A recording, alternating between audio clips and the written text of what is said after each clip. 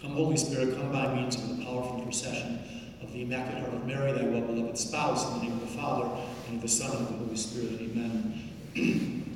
Today, as our gospel relates, which was the same gospel just a couple of days ago, if you were paying attention, our gospel concerns the naming of Jesus is at his circumcision. The name Jesus was given him, the name given him by the angel before he was born.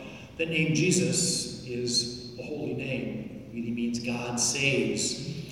And we have to reverence that name. When I was growing up, the nuns taught us always when we said the name Jesus, we bowed our head. I teach kids this lesson, and I say to them, now when you say Jesus, what should you do? Look at me, what should you do when you say Jesus? When you say Jesus, and finally they get it. Oh, bow your head and say, yes, yes. Because as St. Paul says, at the name of Jesus, every knee shall bend in heaven, on earth, and under the earth, and every tongue proclaim to the glory of God the Father, our Lord. Jesus means Savior, and he came to save us.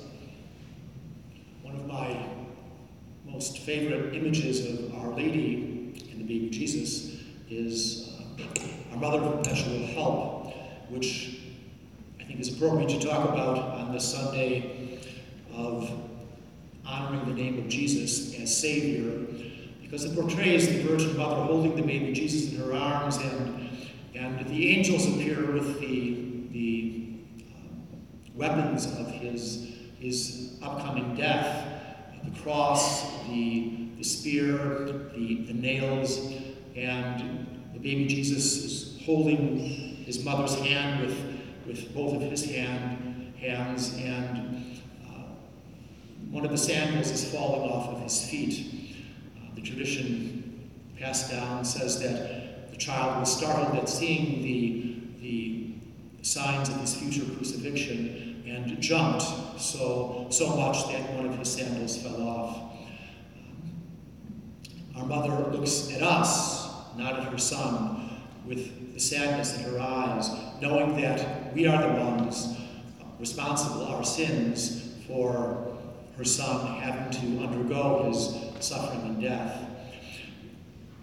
One of the ways we could say crucify our Lord in little ways is misusing the holy name of Jesus. Let us remember on this feast in which we honor the holy name to always use that name in a holy way, and even have the courage to correct others when we hear them misuse that name.